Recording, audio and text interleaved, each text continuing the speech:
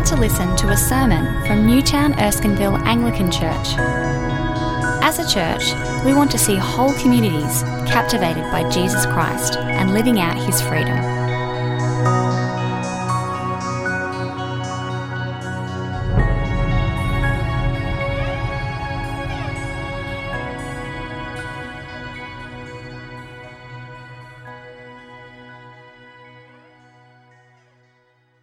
In the second year of his reign, Nebuchadnezzar had dreams. His mind was troubled and he could not sleep. So the king summoned the magicians, enchanters, sorcerers and astrologers to tell him what he had dreamed. When they came in and stood before the king, he said to them, "I've had a dream that troubles me, and I want to know what it means." Then the astrologers answered the king, "May the king live forever. Tell your servants the dream, and we will interpret it." The king replied to the astrologers, "This is what I have firmly decided. If you do not tell me what my dream was and interpret it, I'll have you cut into pieces and your houses turned into piles of rubble. But if you tell me the dream and explain it, you will receive from me gifts and rewards and great honor. So tell me the dream and interpret it for me." Once more they replied, "Let the king tell his servants the dream, and we will interpret it." Then the king answered, "I am certain that you are trying to gain time, because you realize that this is what I firmly decided. If you do not tell me the dream, there is only one penalty for you.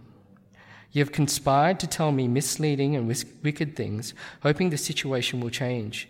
So then tell me the dream, and I will know that you can interpret it for me." The astrologers answered the king, "There is no one on earth who can do what the king asks. No king, however great and mighty, has ever asked such a thing of any magician or enchanter or astrologer. What the king asks is too difficult.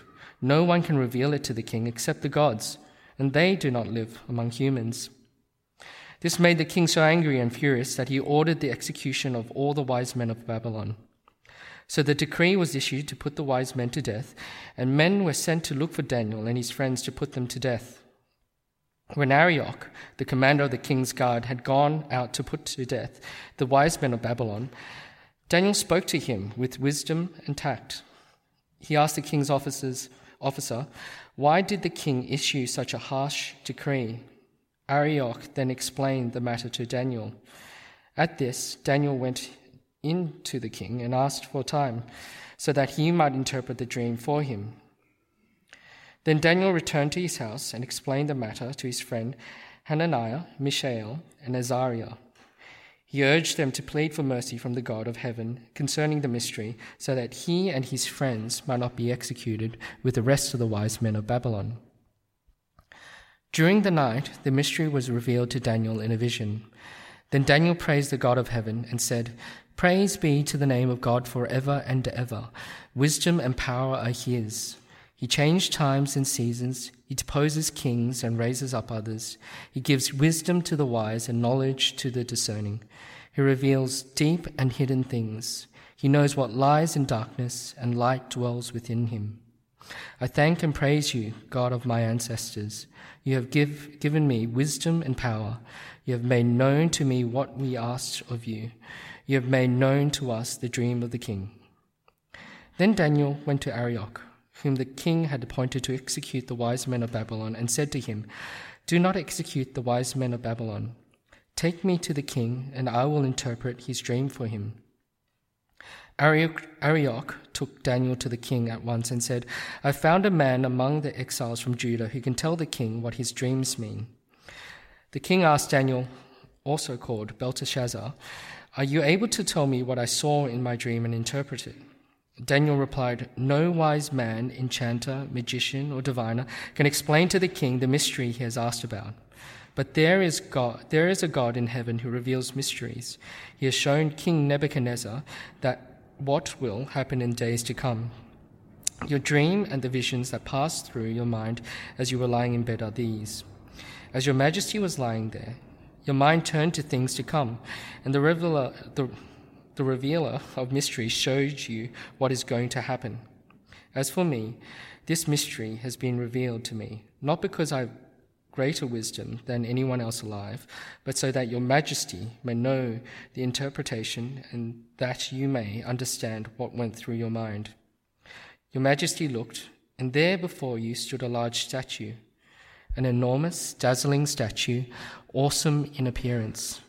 The head of the statue was made of pure gold, its chest and arms of silver, its belly and thighs of bronze, its legs of iron, its feet partly of iron and partly of baked clay.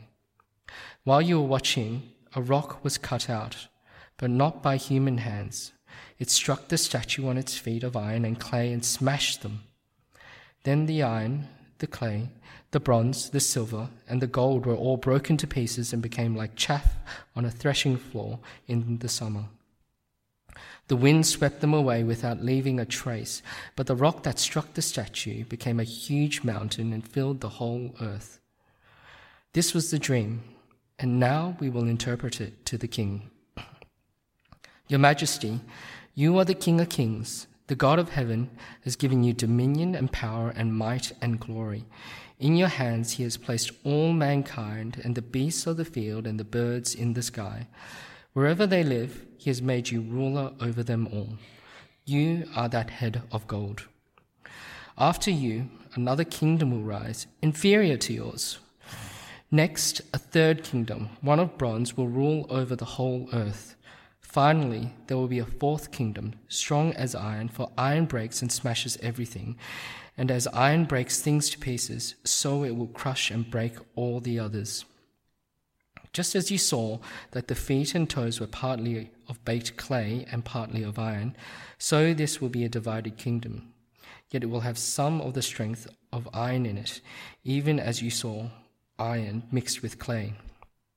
As the toes were partly iron and partly clay, so this kingdom will be partly strong and partly brittle. And just as you saw the iron mixed with baked clay, so the people will be a mixture and will not remain united, any more than iron mixes with clay. In the time of these kings, the God of the heavens will set up a kingdom that will never be destroyed, nor will it be left to another people. It will crush all those kingdoms and bring them to an end, but it will itself endure forever. This is the meaning of the vision of the rock cut out of a mountain, but not by human hands. A rock that broke the iron, the bronze, the clay, the silver, and the gold to pieces. The great God has shown the king what will take place in the future. The dream is true, and its interpretation is trustworthy. Then King Nebuchadnezzar fell prostrate before Daniel and paid him honor and ordered that an offering and incense be presented to him. The king said to Daniel, "Surely your God is the God of gods and the Lord of kings and a revealer of mysteries, for you are able to reveal this mystery." Then the king placed Daniel in a high position and lavished many gifts on him. He made him ruler over the entire province of Babylon and placed him in charge of all of its wise men. Moreover, at Daniel's request, the king appointed Shadrach, Meshach, and Abednego administrators over the province of Babylon, while Daniel himself remained at the royal court.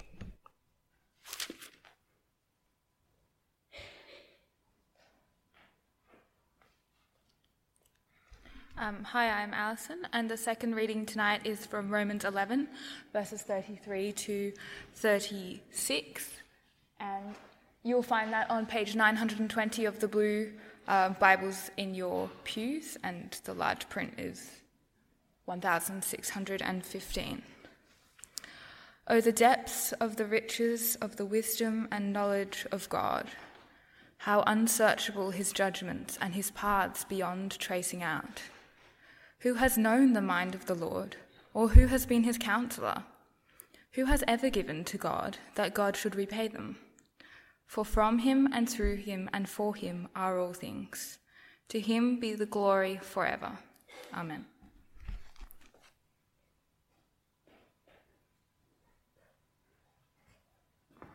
Good evening, my name's Roger. I'm one of the ministers here. Great to be with you if you're visiting, and even if you're not visiting, it's great to be here.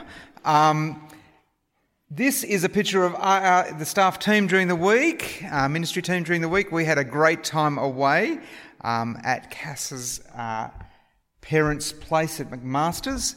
It was just really a great joy to be able to go away with our team and to, you can see Matt there. He kind of looks like the naughty boy down the back, but you know.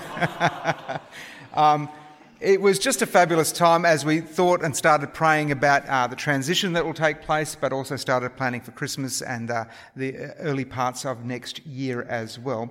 And I just wanted to say thank you. We can't do things like that without your support and your encouragement, financial support, prayerful support. Those things are important to us.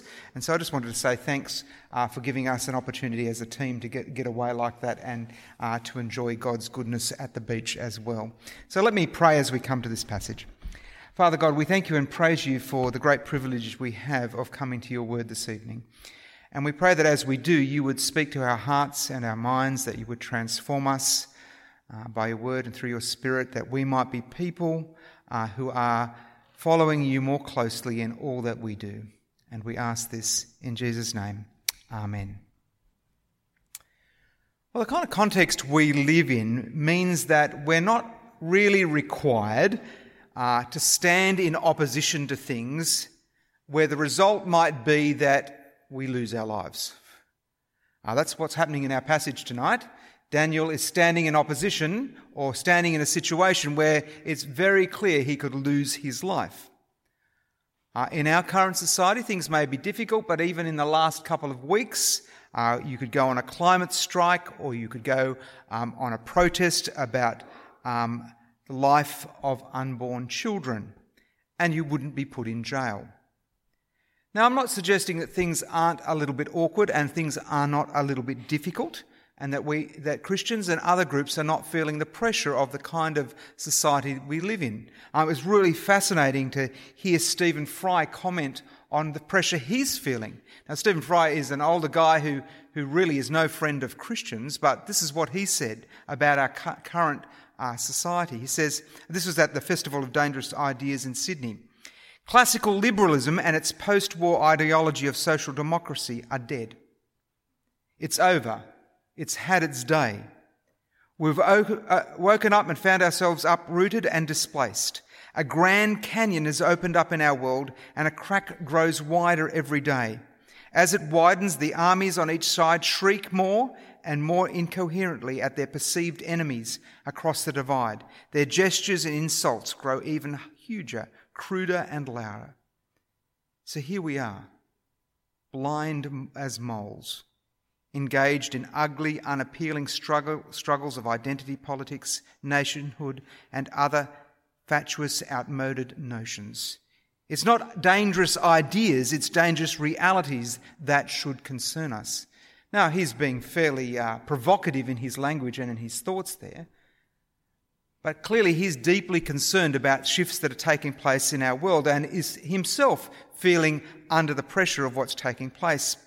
And of course, I guess in that context, it shouldn't surprise us that Christians will often feel the struggle as well. That Christians would lose their jobs or careers, that Christians might experience vitriol from friends and from neighbours and from work colleagues. But the threat is not, you will lose your life. It may be painful and difficult, but the threat is not that you will lose your life. As we've been hearing tonight in Stas's prayer, in North Korea, that is the current situation. If you follow Jesus, you may lose your life. And yet the Bible speaks into all kinds of situations, indeed this situation he speaks into. And in the book of Daniel, we see a person who stands up and stands in the context of a place where he could lose his life. And it gives us some resources to think about. What does a Christian do in such occasions where global events or national events overwhelm them and the horizon looks terrible and the horizon looks as though it might end your life? And tonight, I think, as we look at Daniel chapter 2, we'll start to see and start to understand the kind of resources that we have at our disposal if we are Christians to live in a world that may be opposed to what we believe. Now, as we come to the book of Daniel, we're plunged into one of those moments in history where those who have been following Yahweh are under great threat. 6 centuries before Jesus, the Babylonian nation has risen and destroyed the Jews. The promises to Abraham appear like fake news. They seem dashed. Jerusalem, the city of Yahweh, the city of God, the temple are completely destroyed. Its people are in ruin. The king, Yahweh, seems to have been replaced with the gods of King Nebuchadnezzar. Babylon had won, and the best and brightest of the nation had been taken into exile, and ethnic cleansing had begun. Now, not all has been terrible. In some ways, Daniel and his friends have done fairly well. They've ended up in the courts of the king, being welcomed and being trained and being given good lodging. But nonetheless, as we saw last week, Daniel has had to work out what does it mean to live wisely in this context. This week, however, what happens is the maniacal nature of Nebuchadnezzar becomes evident. And in fact, it will get worse as the chapters unfold, but his reign starts to impact these believers in real and challenging ways. So how will Daniel live with wisdom in this context? And what has Daniel understood that helps him live with wisdom in this context? Well, as you've just heard read, let's think about what Daniel has to deal with. Nebuchadnezzar, even though he's an all-powerful man in charge of a large nation that has been conquering other nations, can't sleep very well because he's been having dreams and his mind has been troubled. And so he's brought together the elite, the magicians, the enchanters, the sorcerers and the astrologers to talk to him about what he's been dreaming. Now you'll notice that he doesn't tell them what his dream was. Some people suggest that's because he didn't know what his dream was. I think it's more likely that he actually knew what his dream was about. It's just that he knew if he told these guys what it was, they would come up and make up some sort of story and not really tell him what the meaning of the dream was. And so he keeps the dream private and to himself. I have firmly decided, if you do not tell me what my dream was and interpret it, I'll have you cut into pieces and your houses turned into piles of rubble. The king knows what is at stake, and the king makes it very clear that he wants people to tell him not only what his dream was, but also to interpret it as well. Now, as the magicians and others gather together, they are completely lost. And to use that kind of phrase that we might use in Australia, they want to come back to the king and say, tell him he's dreaming. We have no idea what's taking place here. And in fact, they come back and they kind of abdicate their responsibility. And they kind of say, we actually have no way of speaking to you about this. The task is too difficult. No one can reveal this except the gods. And in fact, the gods haven't revealed it to us. It's kind of a nice little note there. Gods have failed at this particular point. There's no one on earth who can actually help you out here. And so a decree is issued. And the wise men of the nation are under threat of death, including Daniel and his friends. What will Daniel do? A furious king who's in charge of so many people, who's happy to get rid of his elite if they can't support him. Typical of most maniacal kind of leaders, isn't it? Hitler, Pol Pot, people in North Korea, just get rid of those who don't support you and don't keep you in power. He's there, he's ready to act. Well, in verse 14, we hear what takes place. And the first thing we see in terms of Daniel and his acting with wisdom is as he acts with wisdom, he acts with courage. He goes and speaks to the commander of the king's guard and he asks, what's going on? But notice what he does. He speaks in verse 14 with wisdom and with tact. Mike noticed last week, and we can notice this week, that Daniel hasn't gone into every single situation to speak up. He's chosen his moments. And in fact, he's gone with tact. He hasn't been belligerent about what he's doing. He's been thoughtful. He's been thinking about where is the best place to speak up. Clearly, the situation has meant that he's going to speak up, but he's been tactful. He hasn't been an idiot as he's gone to speak to Nebuchadnezzar. And so Nebuchadnezzar explains to him that he needs his dream told to him and the interpretation to come. I want to suggest to you that wisdom in circumstances like these or other circumstances will always look like courage. It's a matter of stepping up, knowing that there are risks involved, knowing that you could fail, knowing that actually what you do may actually affect other people as well. This week I had the great pleasure of meeting with a number of ministers. I'm what's called a mission area leader, whatever that means. Basically we were meeting with the bishop, and he'd just come from a meeting with the Christian Porter, who's the head of... he's Attorney General. That's the one I'm looking for. I wrote his name but not his position. Attorney General, and he'd been speaking to him about the Religious Discrimination Act.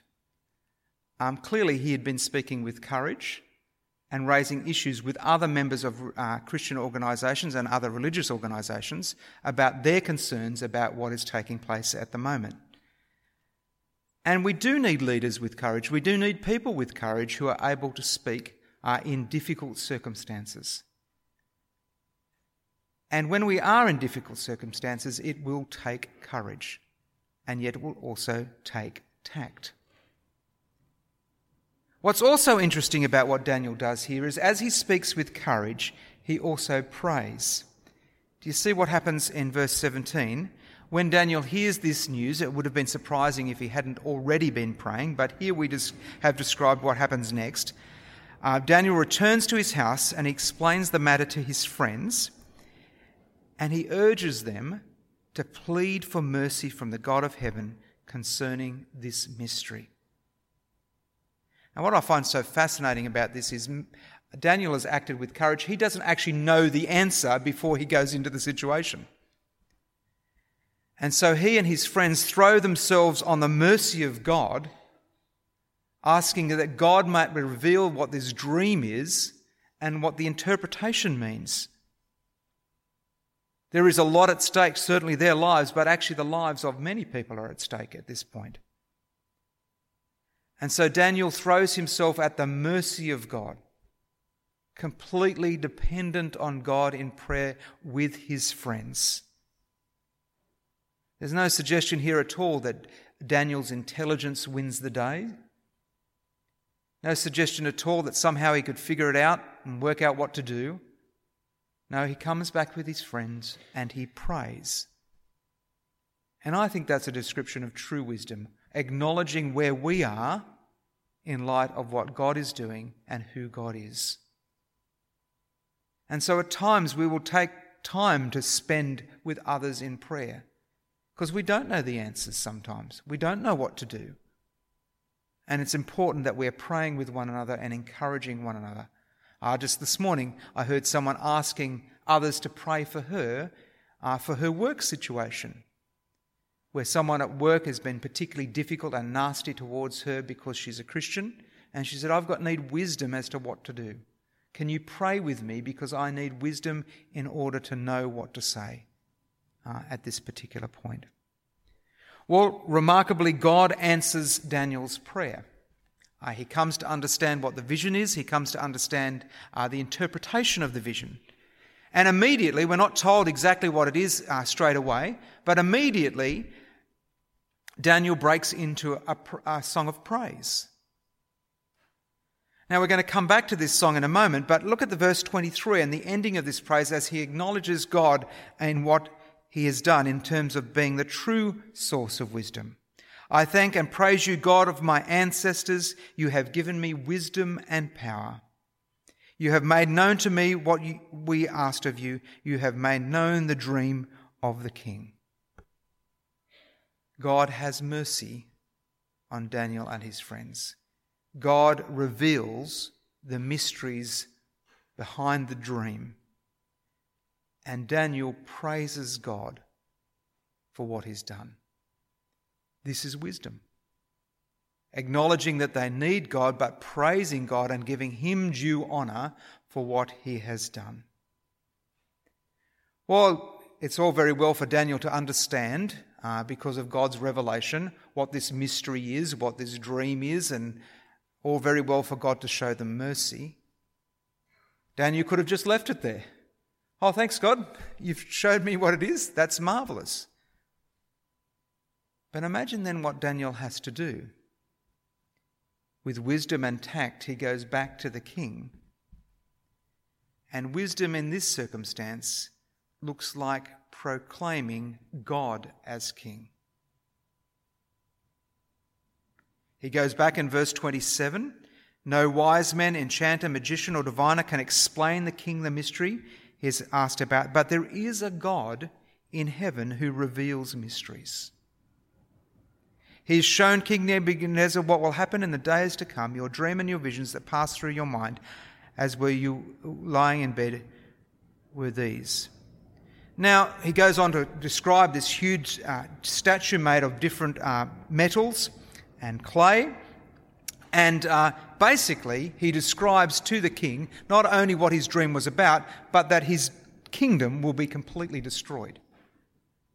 There will be this stone, this rock that is cut out and strikes the statue, and eventually that rock will form itself into a huge mountain which fills the whole earth. And in verse 44, in that time those kings, the God of heaven will set up a kingdom that will never be destroyed, nor will it be left to other people. It will crush all those kingdoms and bring them to an end, but it itself will endure forever. Can you imagine delivering that news to King Nebuchadnezzar? He's threatened to kill everybody if they tell him his dream and interpret it. The dream comes back as your nation, your kingdom will absolutely fail and it will just become dust. You think you're great as a king, but actually God has other plans. His kingdom will rule forever and ever. You think your kingdom is great, it's nothing. It will be destroyed. What courage Daniel has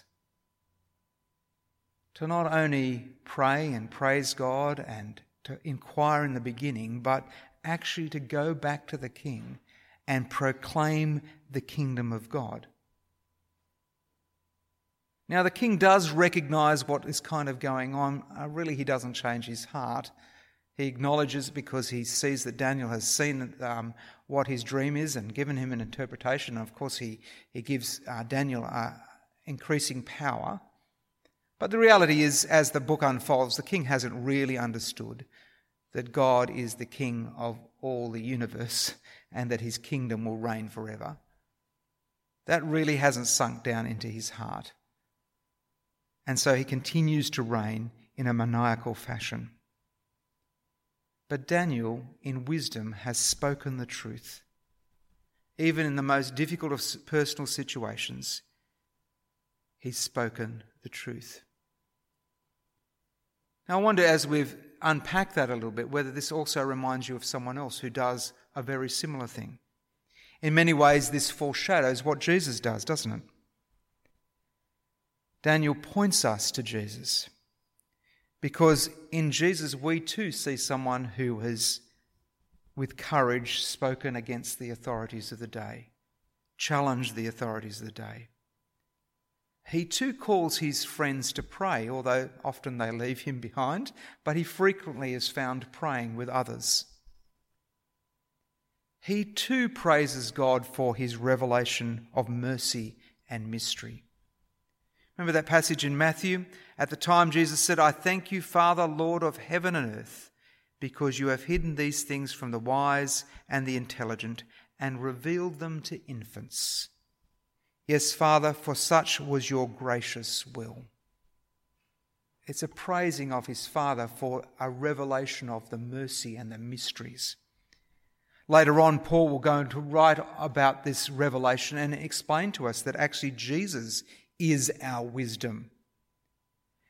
In 1 Corinthians chapter 1, we read, God chose the lowly things of this world, the despised things and the things that are not, to nullify the things that are, so that no one may boast before him. It is because you are in Christ, who has become for us the wisdom from God, that is our righteousness, holiness and redemption.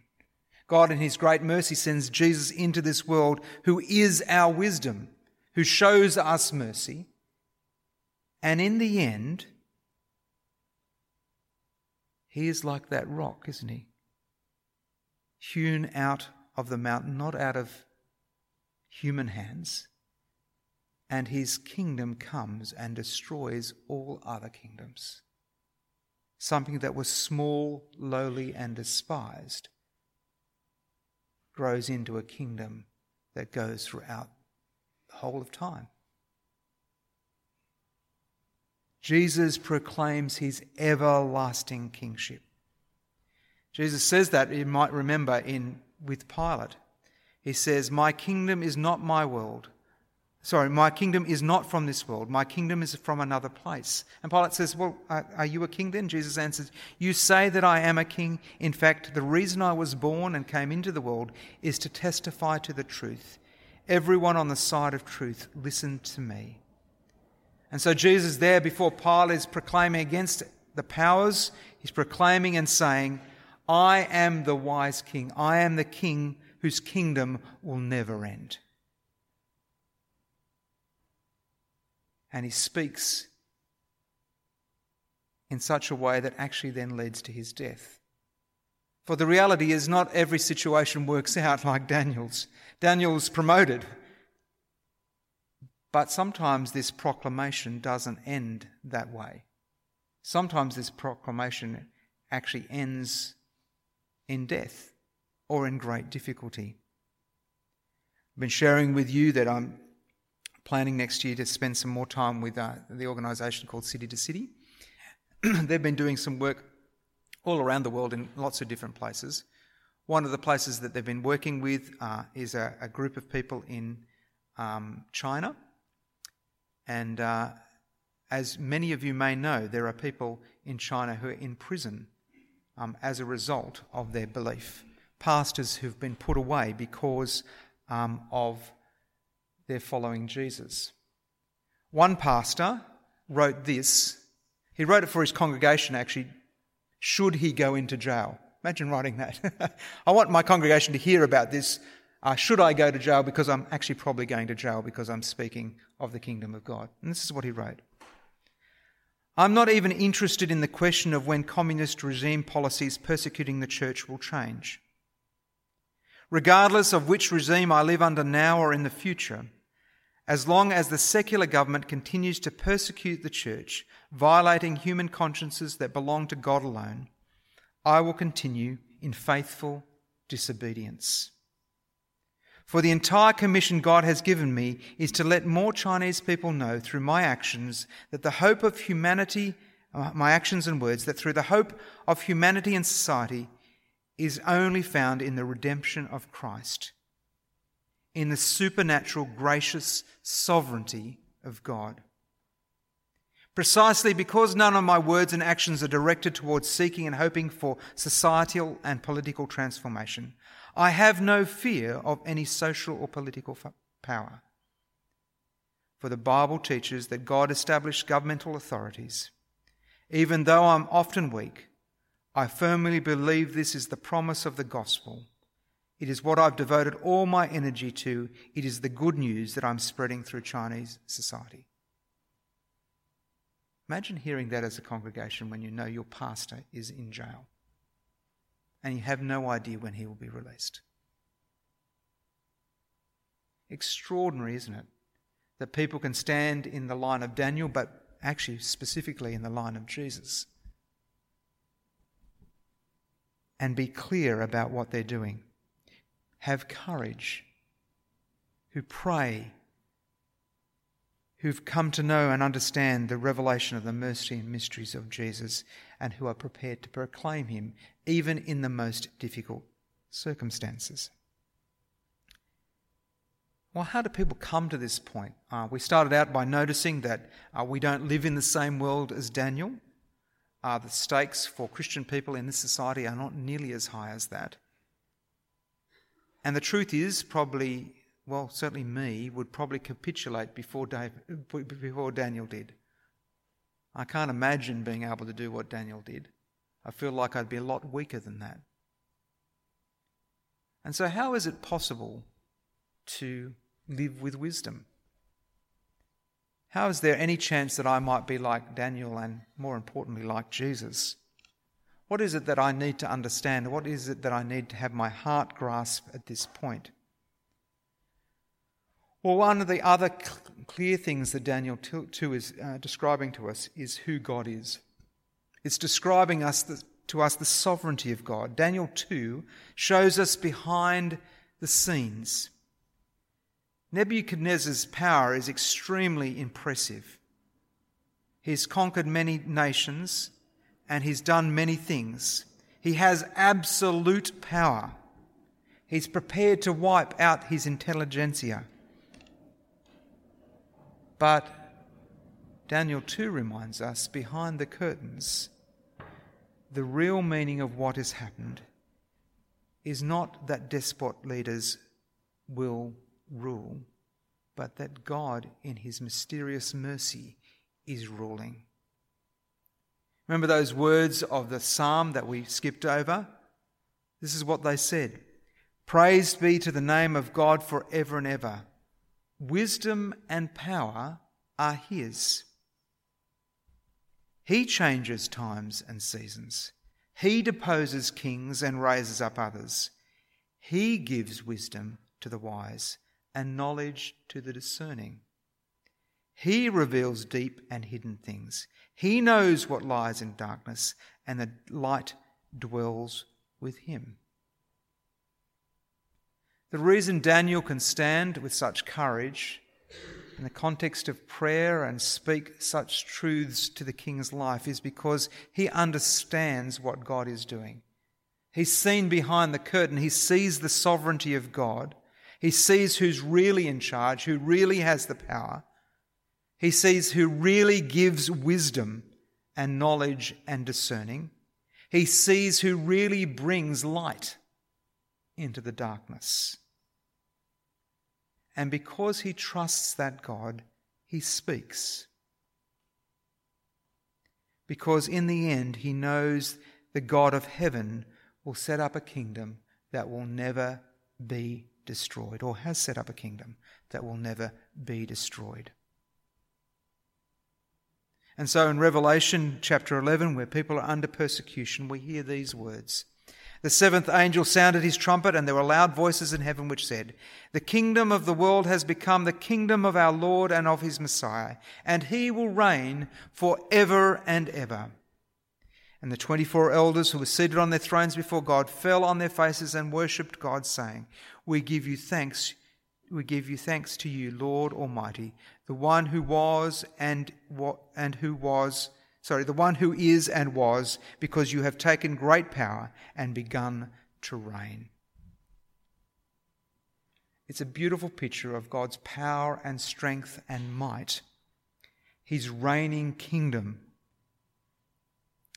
And I want to suggest to you as we grasp this and have a deeper understanding of what God is doing in this world, as we too are revealed the mysteries that are found in Jesus Christ, we too can understand what it means to stand with courage, prayerfully with others, praising our God and Father for all that he's done, but also proclaiming the kingship of Yahweh, even when things are difficult. And so can I invite you this evening to deepen your knowledge of the sovereignty of God and what he has done in Jesus Christ, as his kingdom shall reign throughout the whole world. Amen.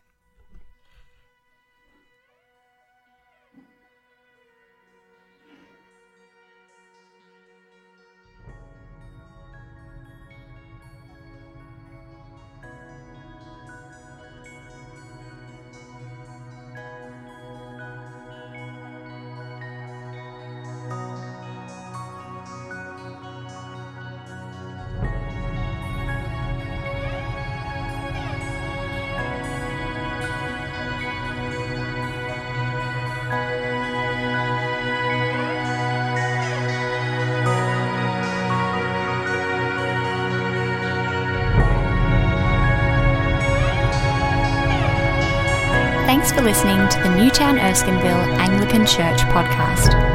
For more audio content and information about our church, please visit neac.com.au.